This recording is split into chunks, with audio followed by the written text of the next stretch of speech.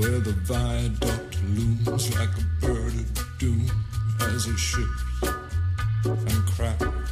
You better pour yourselves a dark, mild, or some whiskey. We're back for another episode of By Order of the Peaky Blinders, a podcast breaking down every single episode, spoiler-free, of the 1920s family gang drama on Netflix and BBC. I'm your host, Daniel Gilman. And I'm Josh Levy, and this is episode 5 of the first season. This was an episode that felt like a season finale, but oh boy, we've got one more. But before we dive in, please take a minute and like us on Facebook at facebook.com/Peaky Podcast. Go follow us on Twitter at By Order of Peaky. And as always, click that subscribe or follow button. Remember, you can send us feedback via email at bootpeakyblinders@gmail.com or just messaging or commenting on our Twitter or Facebook posts. Josh, we've got a few messages and a correction to read today. I love when we have our fans comment. And Lorna from Litchfield, who has listened to every single podcast, she loves the way that we say Birmingham, but makes fun of us because she says the H is silent. It's just Birmingham.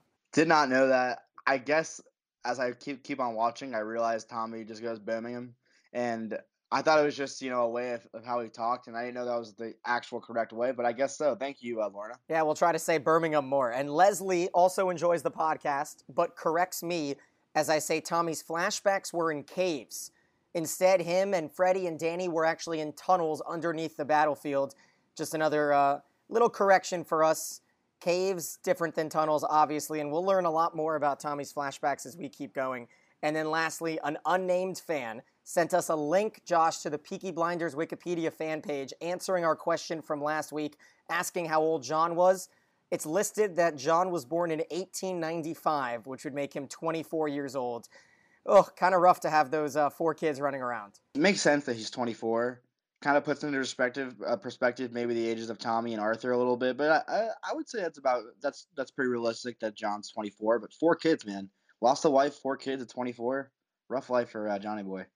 Yeah, Johnny's looking for a new wife. We'll see if he finds one. And a few announcements here for you Peaky heads. A lot of you probably know that the new season, Season 5, airs on BBC August 25th, Sunday night at 9 p.m. London time. They've also announced the bonus that Episode 2 will be airing the next night, August 26th at 9:30 local time. So, man, they are just going to be cranking out 2 of the first 6 episodes. In addition, for those Americans and international fans not in the UK, it'll be on Netflix Friday, October 4th. So get excited for those of you that don't want to watch illegally. All 6 episodes will be dropping on October 4th. And then more news, Josh. It's just been a news dump the past week. The Season 5 director, Anthony Byrne, announced that he's also going to be directing Season 6. He had an interview with British GQ saying that he's currently going over the scripts for Season 6. And filming will start in early 2020, which means we might not have to wait 2 full years for Season 6. It might air in late 2020. Super excited. I'm slowly but surely catching up. I'm binging. I'm pretty sure I can reveal this, but I'm on Season 3, Episode 2 right now, and boy, oh boy, do we got a lot to cover, Daniel. Things are getting wild. I'm excited to finish up Season 1. For those of you just watching, we will not be revealing any spoilers, not going to be talking about anything in Season 2, 3, or 4, but don't worry, we're going to have little season recaps at the end of every season for those of you that just want to get as caught up as possible leading into Season 5. Now let's head into Episode 5, the highest rated episode so far on IMDb, garnering a 9.0, as anything in the 9s on IMDb is an impressive feat. And since Josh hates him so much, let's have him read the description for today's episode. Here we go. Thomas deals with an IRA chief bent on avenging his cousin's death, and Grace must decide whether her loyalties lie with Campbell or Thomas. This one was pretty basic, spoiler-free, but we know how I feel. Directed by Tom Harper, who took the last half of the first season. Written by Stephen Knight and Toby Finlay. So Knight adds another writing credit to this episode. We start with our lovely theme song chiming in as Tommy saunters through a cemetery. Oh, so delightful to start this 5th episode. The trees are starting to thin, which means that gorgeous fall that we've seen the last few episodes is just about done, and it's going to start getting cold out there in Birmingham. Winter is coming. Tommy looks at the tombstone of a Daniel Owen, causing a lot of fans to kind of scratch their heads. It says that Daniel Owen died that year in 1919 at the age of 30. We don't get too much time to look at that tombstone, though, because Polly's going to show up at Ada's flat with a bunch of food from the market trying to feed Ada and the baby. But Ada is still so frustrated and mad that Freddie was thrown into jail. She doesn't want any food from Polly. She doesn't want anything to do with the Shelbys. We see that Polly came a couple days earlier, and the food was still sitting out there rotting. As we see Polly ignored, it cuts quickly to the baby daddy Freddie Thorne rotting away in jail. And Josh, he's not looking too good as we see again more skeptics of Tommy because Polly's going to call out Mr. Shelby, saying that Freddie's arrest was his doing, although Tommy disagrees. As we discussed at the end of the last episode, when Polly ever so angrily yells at Tommy for taking their father away, and she still has that sentiment that it was Tommy's fault, it was Tommy's doing, and Freddie is not looking too hot. Except it kind of was Tommy's doing. He just didn't know it, because now we'll see whose doing it was as Grace is going through the books, implementing a new system where everything is written down, trying to be as legal and professional as possible. Tommy walks in and adds a black star to December 3rd. That's the day that they're going to be taking down Billy Kimba and his men. And it's important to note that Tommy has only told Grace this. He doesn't want to tell his family. He's not really too trustworthy of his family, Josh. Important here because Tommy needs this to go as perfectly as possible. And if he tells a member in his family, they might disagree and they might lash out and go against him.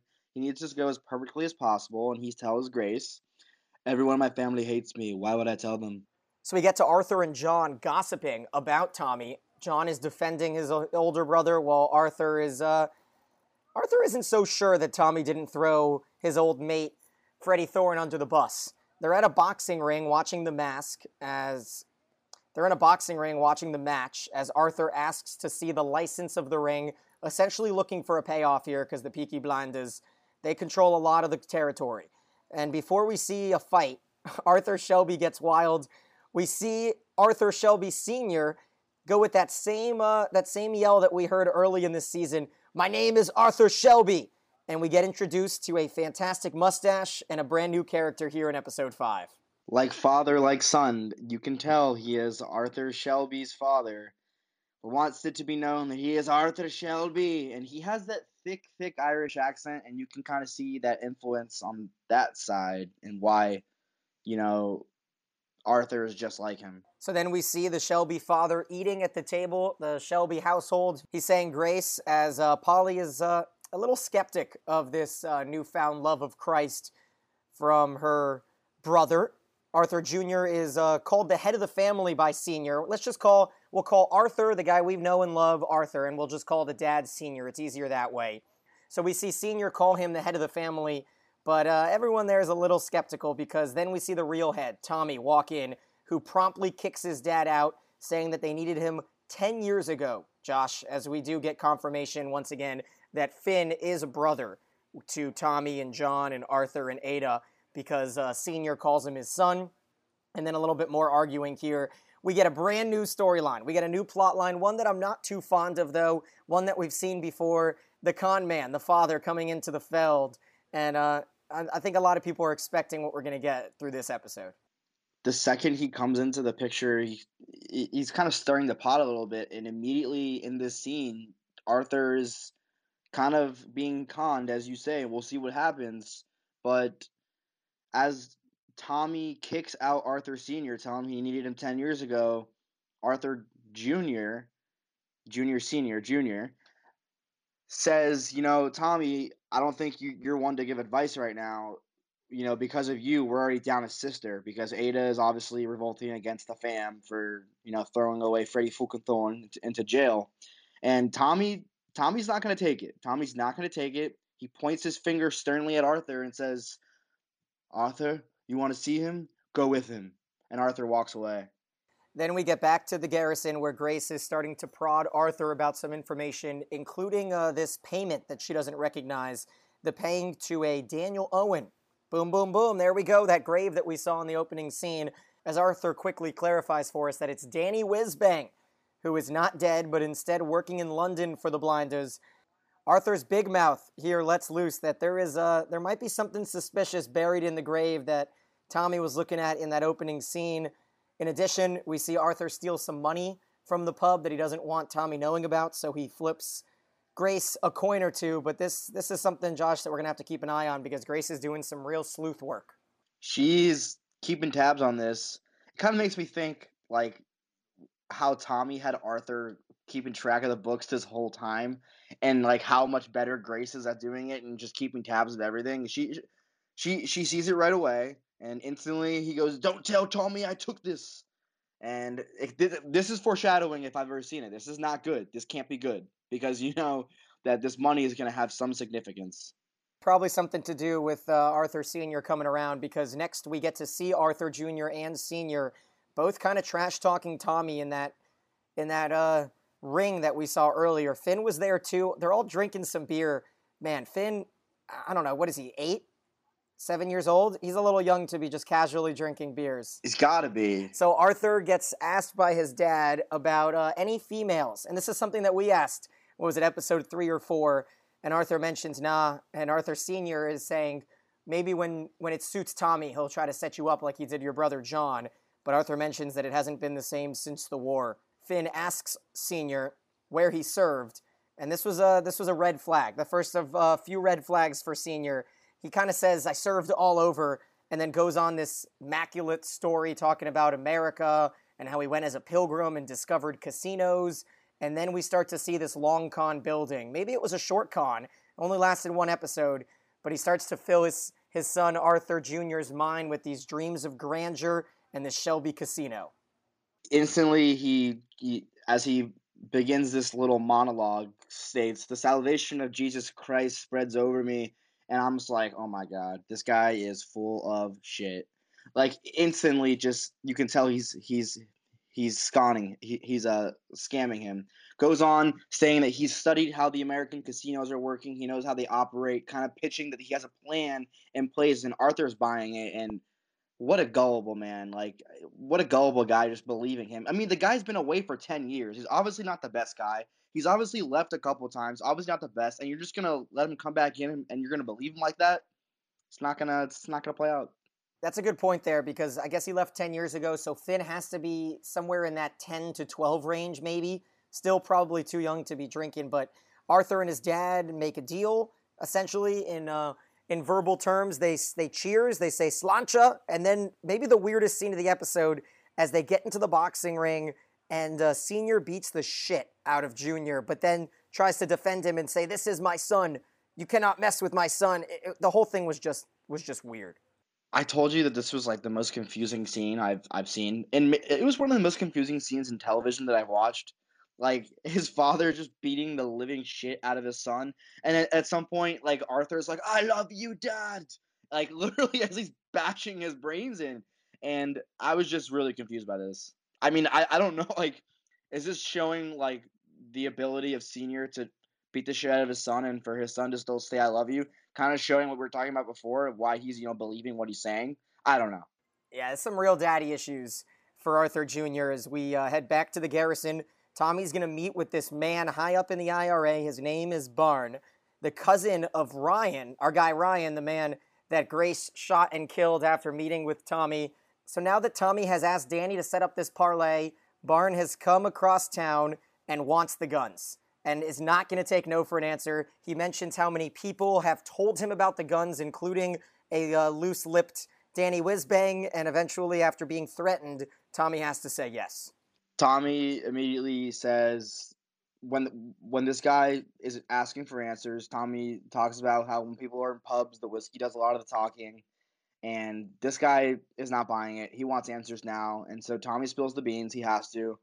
He doesn't do it in like a panicking way, but he does it with some intentions in mind with what's going to happen after that. And so Tommy starts to play this separate game of chess that he continues to set up in this episode. He instantly meets with the inspector. We learn the first name of this IRA brigade commander. His name is Malachi Barn. He is the commander of the South Armad IRA. And Campbell and Tommy start to set this trap as Tommy wants to know how Campbell... Basically, he's trying to get a little bit of information from the inspector. He's saying, "How did you find out about Freddie Thorne?" And Campbell's like, "Haven't you heard? Everyone knows it was you." And so that starts to set up the rest of this episode from the perspective of Tommy and the inspector. So we get our A plot, and then we have our B plot. as our B plot has Arthur instantly just handing over hundreds and hundreds of pounds to his dad, who calls this investment an acorn, as they are getting ready to meet to sail to America on Friday. So let's keep track of the dates here because I want to do a little inspecting. So they're going to meet on Friday, and I think we all know that this might not go as swimmingly as Arthur Jr. plans. You're kind of watching at this point and just shaking your head at Arthur because I mean, you know the show's going on and you know that it has more seasons, so you kind of just like know for a fact that Arthur is not going to be going to America for this whole time, and it's just not going to play out well. Then Tommy shows up at the Garrison, and this was a scene that kind of shook me because all of the big climax scenes for Stephen Knight have come at the end of episodes, but man, oh man, we get one right here in the middle. Tommy shows up to the Garrison, lets Grace know that something big is about to happen, essentially just throwing all of this on her, that the IRA men are going to come. Tommy's probably going to die. He essentially says, I need you to hide in the closet, carry this gun. I do have this deal with the police, but I'm not so sure how much Tommy trusts the Kappas. And Josh, crazy shit happens here. Pitts and his associate policemen are going to wait outside, clearly waiting for some sort of signal to run in, but they're not really too concerned about the damage being done as they talk about that.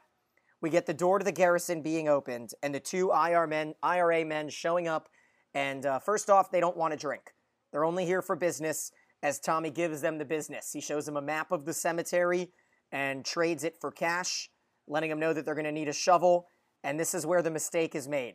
The mistake is made when our second IRA man, the one who was with Ryan in the meeting a couple episodes ago, calls Tommy a thick fucking tinker and then gets ready to kill him. And what does he do? Tommy has a fantastic line here. Tommy, and I keep on saying in his Tommy Shelby way, but in his Tommy Shelby way, screams, "To barmaids who don't count." And what happens, Daniel? Grace comes out fucking firing, bro. She did not waste any time. Instantly kills the one man. And then we have the battle. The Barn versus Tommy showdown as the two of them scrap. Barn can't get to his gun. Tommy and them get into a little bit of a scuffle where Grace gets an elbow to the face. And just as Tommy is caught in a headlock and maybe seconds away from seeing his peril, he gets a vision of the scene in the tunnel, not the cave, with the German. As it looks like here, we might get some clarification of that flashback. I think Danny also saved Tommy's life by stabbing the German with a pipe. That's how it looked. And Tommy gets a bit of a revelation that he needs to stop. He needs to stop fighting clean, and he goes for the family jewels, the Irish jewels, and then bashes Barnes' face in over and over again with a vase.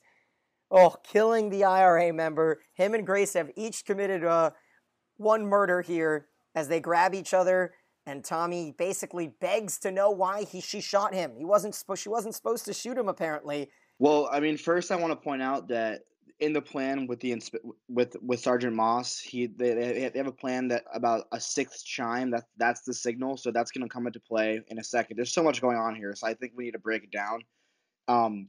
And during that flashback, so Tommy has the IRA man Barn by the neck, has like in a headlock, and that's in the flashback. The same chokehold is being maneuvered, so it's kind of like Tommy's using his war moments to kind of help him fight. And I think that's really important because as much as the war is petrifying to him, it does help him in these moments.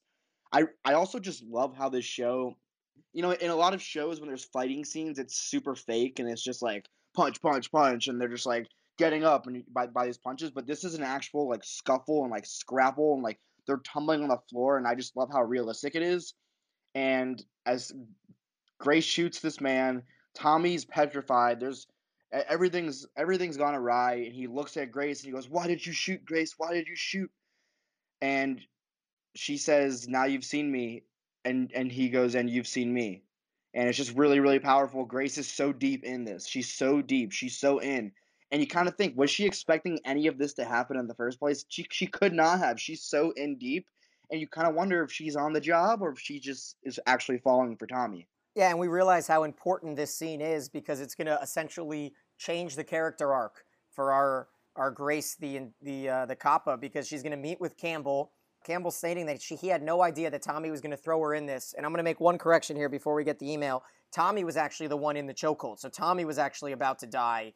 Barn had him in that chokehold, and then Tommy started to kick him in the balls. But I mean, it doesn't, it's just a minor thing, just a little slip up from you, but it doesn't really matter. To correct myself, he was in the chokehold in both scenes. So it's kind of like a flashback to the war, and, he has to get out of the chokehold in some way or another. And so this time he saves himself by doing it, by hitting the family jewels. Right. So that's something to point out. Yeah, that was my apology, but definitely important. And Sergeant Moss comes in, rolls in, and Tommy looks at him in disgust and anger and says, "You were supposed to come on the 6th fucking chime." Really, really, really pissed off because Tommy almost lost his life. Grace had to get involved, and this could have been avoided if he came in. And then we see Moss essentially say, what happened here? It looked like there was a savage beast that tore it apart, that tore these two men apart, but really it was just Tommy and Grace, because we've seen so many times Campbell compare Tommy and the Peaky Blinders to a beast, and yet Grace here says that the beast was her in this instant. Tommy didn't really want to kill anyone. Nonetheless, the inspector and Sergeant Moss are going to cover this up, and we get to see a big scene, as I mentioned, for the arc of our Irish maiden, because she no longer has a vendetta with the IRA. She feels like her revenge has been seeked, and all is forgotten in her mind because she wants to quit. She's done. She wants Campbell to leave Tommy alone, and she wants to give Campbell one last nugget of information. It's a tough one because Grace tells Campbell where the guns are, Josh, and once again, Campbell gives his meaningless fucking word. He says, "Yeah, it's on my word that I won't touch Tommy." And here, the inspector says something that kind of made me piss the F off, because it's kind of like he's acting like he didn't expect this to happen. But he says to Grace, he goes, "You've been living with beasts." And then she goes, "It's the beast that tried to stop me," saying, "You talk so much bad about Tommy Shelby, but Tommy Shelby's the one who tried to stop me. And it's Tommy Shelby, the one that didn't want me to get into this. So it's not the fact that I've been living with beasts, it's the fact that you put me into this, and it's the fact that you created this mess." And it's just kind of powerful. She starts mouthing off to Campbell. At first, we see this timid and shy Grace in the first 3 episodes, and now she's really gaining that confidence. And it's back to being Saturday night here, because we see Grace singing at the pub, while Campbell has scenes of him digging up the guns. So Josh, the guns are in the grave. Boom. For those of you that just had this spoiled, you're clearly not watching the episode, because Tommy's been hiding the guns in Danny Whizbang's grave. Pretty smart. And now we see 3 or 4 scenes all mixed together. Campbell's digging up the guns. Arthur is at the ring by himself. And now I have a question here for you guys at home, if you have an answer for me, because I don't know. Josh, maybe you can help me out here, because Grace sings on Saturday nights. Arthur Sr. told Arthur Jr. that he was going to meet him on Friday, but here Arthur is waiting. Maybe, they're jumping around with time. Maybe it's like Thursday or Friday, and he's waiting at the ring for his dad to come by, but his dad never shows up. Grace just, her red flags continue to raise as Tommy finds out that the guns are no longer in the grave, so things are really going to start to speed up. Grace no longer works for Campbell, and we get one of the least expecting scenes, at least in this episode, as Campbell goes up to Grace, and I watched this one with my mom, and she goes, "He's going to shoot her now, isn't he? Or he's going to arrest her now." And no, it's the opposite, Josh. The inspector proposes to Miss Grace. He's so... I don't know what he doesn't see. First of all, the age gap. I mean, come on, bro. He doesn't even want love, though. He says, "I don't need your love. I just need you to understand that we are on the wavelength." Some bullshit line, and it just didn't work. Yeah, it was weird. He pulls out a ring, asks her to marry him, and obviously she's not about it. And I was not expecting this. Like, okay, I thought it was like a father-daughter love kind of thing, but he's like, "Now that I'm no longer your superior," like, as you said that, and I was expecting some weird proclamation of love for her to come out, and it did at that moment. I wasn't expecting it throughout the show, and she denies him, and we start to see that the inspector's judgment of love towards his judgment is being clouded due to his love for her, and as he knows that she's starting to have an affinity towards Tommy, it really starts to get in the way of things. And so on the rewatch, in my rewatch, it's obvious. The first 5 episodes, it is so obvious how much in love with Grace the inspector was. It was so hard for me to keep my mouth shut recording these episodes because he's like touching her hand and touching her arm and longing gazes. But I think we did a pretty good job, or at least I did because you were watching for the first time, keeping it spoiler free for you guys. And I don't know if we can have a more disgusting back-to-back scenes than what we have here, with Campbell proposing to Grace and then Arthur and his dad at the train station. Because Arthur got a tip off, I think, from the guy who was running the boxing ring that Senior was going to be at the train station. Senior is such a casual scumbag in this scene. He doesn't even say he's sorry. He basically says, like, fool me once, shame on me, fool me twice, shame on you, essentially, because there was no truth in anything he said. He lied about America, he lied about the casino, and then instead of giving back the money to Arthur, which obviously he just wants, he almost kills his fucking eldest son. He threatens to cut his throat. Josh, this was gross as we see Arthur just cowering away at the end of the scene. Out in the open too, like at the train station, threatens, almost cuts his throat, and you're like, geez, this guy is a grade A scumbag. Grade A scumbag. Give some speech about how it's not the thief that you should be mad at, but you should be mad at yourself for believing the thief, kind of thing. And it's really disturbing. And Arthur walks away with his tail between his legs, like the coward he is, and he's gonna have to run into the dilemma of spilling the beans about taking that money and what happened to it.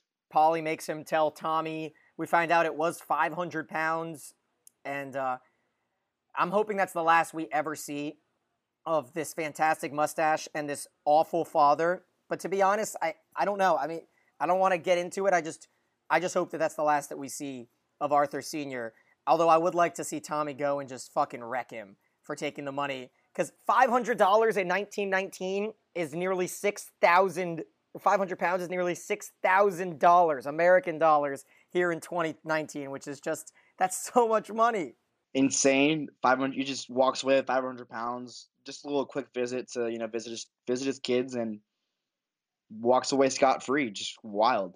Back to the police headquarters for, once again, another Inspector Campbell rally speech, except this one's a victory speech, as we see it intertwined with the scene that Tommy goes with Finn to find out that the guns are gone. I might have jumped the gun on that, no pun intended, a little bit ago, as Tommy kind of figures it out. He still doesn't connect the dots, though, that Grace is the one that threw him under the bus. What is this, like the 9th strike? That Grace has struck out 3 times now in terms of red flags, but Tommy makes a scene that he has a scene here where he basically says, I'm going to have to go away for a while. Shit's about to hit the fan, as Campbell once again goes back on his word in his speech, saying that Tommy Shelby is the beginning and the end of what is going on now.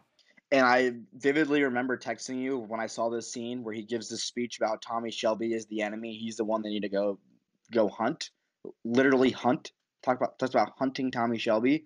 And I texted you and I said, the inspector is still going after Tommy and letting his love cloud his judgment. And this is a theme throughout, letting his love cloud his judgment. And it's kind of like there's several people who are letting their love cloud their judgment. You got Arthur and his blind love towards his father, like he wants to love his father, he wants to believe him, clouding his judgment. You have Tommy letting his affinity towards Grace cloud his judgment with not seeing the red flags and just kind of thinking that she's too perfect, that she can't do any wrong. And then you have the inspector letting his love cloud his judgment. I think this is a continuing theme throughout the end of the season. It's a great point, seeing basically our A plot and our B plot kind of combine, as we're now back at the bar. Harry is warning Grace. Harry, of course, the guy who used to own the pub, warning her that the Kappas are coming from all over town just to get Tommy. Grace has this realization that the sky is blue, the grass is green, and the inspector is going to go back on his word. So she's going to go warn Tommy. Tommy basically is going to tell her that he's already going to leave town. But Josh, it's too late, because Finn warns him. Finn's an integral part of this scene. He's constantly warning everyone about everything. He warns him that the police are right outside, going right down the street, and Grace has to sneak him out the back way as the inspector comes in here. I'll let you paint the picture of what this scene was, because this was the epitome of the inspector being the devilment that he warned everyone about when he first got to Birmingham. The inspector is kind of doesn't have like the best plan in mind. I wrote down because I think it's important. He has a rage in his eye and in his voice. Like he is so enraged that he's kind of not thinking sensibly, and he's just acting on a whim. And he chimes into the garrison here, and Harry is the first person that's greeted, and they ask where's Thomas Shelby, and he goes, never heard of him. And I'm like, oh, Harry's not gonna give it up. And it's like, okay, like come on, they're not gonna believe that. And then Finn, I love this so much. Finn goes, you'll never find him. Wow, man, Finn is getting involved, man. He doesn't care. He doesn't care. He'll never find him.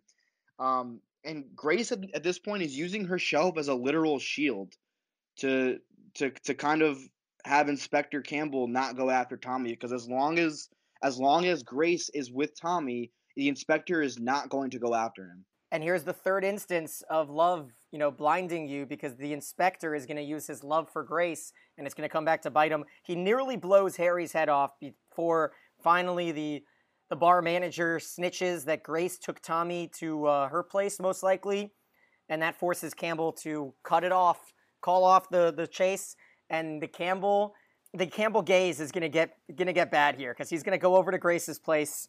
He's gonna look through the window, and what is he gonna see?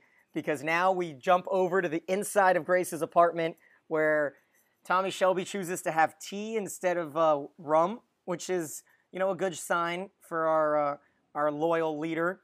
And the anticipation is just wild, because I remember thinking, Josh, three things are going to happen here. One of three.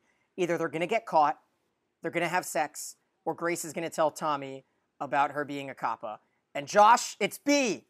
It's B, baby. It's B. And it's just such a creepy scene too, because I believe Tommy and Grace they chime back to their scene. I think it was in episode 3 where Tommy asks Grace to dance, and she says, "If you ask me properly," and they reenact that, and they finally get to have their dance alone together. And so the inspector is kind of behind an alleyway, behind a wall, watching the window, and he can see a little like the silhouette of their two bodies dancing, and he can't tell if they're kissing, if they're intimate or not, and it's just so creepy. Like he's like stalking them. It's like, okay, bro, like they're there. You don't need to watch them. They're together there. The only thing that you're doing is just watching to see if they're doing the thing. So it was just weird for me. The inspectors just give me bad vibes. Yeah, it was a good old-fashioned callback there with the dancing properly scene. And now we see Tommy laying down, getting ready to sleep for maybe the first time without drugs since the war. He doesn't hear the shovels against the wall, which that line gave me goosebumps. It was awesome to see. It's just the first time you're just happy. You're just so happy for everything. And then Tommy turns over and looks at his love and asks her if she will help him with everything. And it's just, he goes on this long line of things that he wants her to help him with making them legal, with, quieting his brain. And it was a beautiful scene. And that's why this felt like a season finale. Because if Stephen Knight was into happy endings, this would be the season finale. Our next scene is not the happiest scene, but the way the episode ends is fantastic. As we get to that next scene, Arthur is hammered, trying to box anyone that will take him. Nobody wants to box him. No one wants to kick his ass, so they kind of let him go. And I think he starts to realize something as he starts to cry. Maybe a good thing, maybe a bad thing. It turns out Arthur doesn't want to live anymore, and it is a bad thing. He steps on a stool, puts a rope around his neck, fastens it to a hook, and jumps off. And I counted this, Josh. I counted it out. 19 seconds. Stephen Knight and Mr. Harper, the director, let us sit for 19 seconds, and I swear Arthur was dead in my mind. You know what? They did it. They did a Game of Thrones, and they killed one of the main characters in the first season. But no, in the 20th second, the rope snaps, and Arthur can't even fucking kill himself correctly. And I texted you, and I was like, "Oh my god, he's gonna kill himself." And then I said, "Oh no, it's gonna snap. It's gonna snap." And you didn't say anything because you want me to watch it. And you were like, "Good call, good call." And it was like the 5th second where I'm like, "Oh my god, it's gonna snap. It's gonna snap." But I was going back and forth within these 19 seconds, these tense 19 seconds, because it's not out of the ordinary.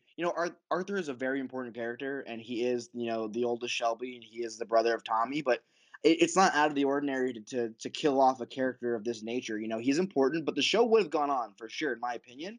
But I was not expecting it to snap, and then at the end, I was like, "It's gonna snap," and I'm like, "Oh wait, no, this is like too much of a of a Game of Thrones caliber. They don't care who dies kind of show to snap." Like that's all going through my head within those 19 seconds, and it was powerful. It was a really crazy scene. Now, the penultimate scene of our penultimate episode, as the inspector tells Winston Churchill that the guns are found, but he's electing to stay in Birmingham to tidy up one last matter. As we see that matter walk into his house, see Arthur with the mark on his neck, and kind of laugh at him, telling him that he should have used a gun, that Polly told him about the 500 pounds, that everything might be going wrong for Arthur right now. But he says, what does he say? Tommy says to Arthur, just as things are starting to go right, Arthur, you go and do this. And then he kind of jokes around and he tells him that, he wished to use a gun and he actually did this so they could split it. So him and John can split the affairs 50-50 because John, Arthur, and Tommy are now equal partners of the business. And he makes light of it and tells him that he would rather him kill himself because then him and John could split it down the middle. Yep, it's officially Shelby Brothers Limited. Tommy gives Arthur a business card just for him, the associate bookmaker that he had printed just that afternoon. And this is where we get the joyous episode finale that, a bit of a montage as Tommy walks into the booking headquarters. Everyone is happy and saying hi to him, and he's smiling. And it's got this faded filter that shows it, almost like fading into the sunlight. And as I mentioned, on a happy show, that would be the end of the season. Instead, it's just the end of our penultimate episode. I vividly remember Tommy walking into the light, and I thought it had extreme significance. As a viewer, as you're watching at that moment, and not in hindsight, you're thinking things are going well. Tommy's gone through so much in this episode. Almost being killed with the IRA men. The inspector has his guns. Everything's in the back burner. Tommy can now focus on business and business only and his family. He's not, even though Ada is kind of, protesting the family and is not with them, he doesn't have to deal with Freddie Thorne. He doesn't have to deal with Ada being on an arrest warrant. And so things are kind of shaping up for Tommy, or so we think. So now, I'll be honest, this was one of the first episodes that I watched that didn't have me just jumping to watch the next episode. It was almost the only one that didn't have a cliffhanger, which was a little out of the ordinary for a penultimate episode, usually, especially for a show like this, where every episode leads right into the next one, perfect for a platform like Netflix. But I mean, I thought it was an okay episode, to be honest. I didn't think it was a top episode in this season. I'm a little like I don't know, like off of the con father coming back. I feel like I've seen it 10 times where he cons his son or his daughter or a family member. And I was just happy, Josh, that it was limited to just this episode. It was a one-episode arc for Arthur Shelby Sr. because every time he was on the screen, I'm like, come on, give us something better. Give us the Inspector and Grace and Tommy and John. We didn't see any John after a John episode in episode 4. It's not that I dislike the episode. It's just it's kind of like the one where that it's setting up. So for someone who was watching this for the first time, I knew episode 6 was going to be a banger because I knew it was setting up things and I knew things were about to happen. You don't see the Billy Kimbas, you don't see the really really big players that are enemies with Tommy in the picture. But the thing that I did like about the episode, aside from the con story, which I agree was just I was not into it. I could have done without it. They could have just explained, but I mean they kind of needed to show who the father was, which is important. I mean, I don't think it needed to take up a lot of the episode, but I think it was important just to show what kind of man he is and what kind of, why the Shelby brothers are so important to the family. But a lot did, transpire, setting up things, wrapping up storylines. We don't have to, you kind of thought the guns were going to be a main factor for throughout maybe the rest of the show. And I was kind of waiting for the gun storyline to wrap up. And I'm happy that the Grace Inspector, little meeting thing is not going to happen anymore at the Nice Museum. I'm kind of happy that Grace and Tommy are progressing a little more, and it was important in that aspect to kind of develop plot lines. There was an A, a B, and a C, and they were developing fast, and I thought it was a really really good episode in that sense. But I do feel you. It wasn't as action packed besides that one scene, and I really think it set up episode 6 perfectly, as we will discuss soon. And we're going to bang out episode 6 and post it sometime soon for you guys. Make sure to subscribe and follow so you get either an update or it automatically pops into your phone. Go like us on Facebook.com/Peaky Podcast or on Twitter at By Order of Peaky. We love the feedback, so keep it coming on social media or by email at bootpeakyblinders@gmail.com. He's Josh, I'm Daniel, and we binge so you don't have to. Across the square, across the bridge, past the mills, past the stacks. On a gathering storm comes a tall, handsome man in a dusty black coat with a red right hand.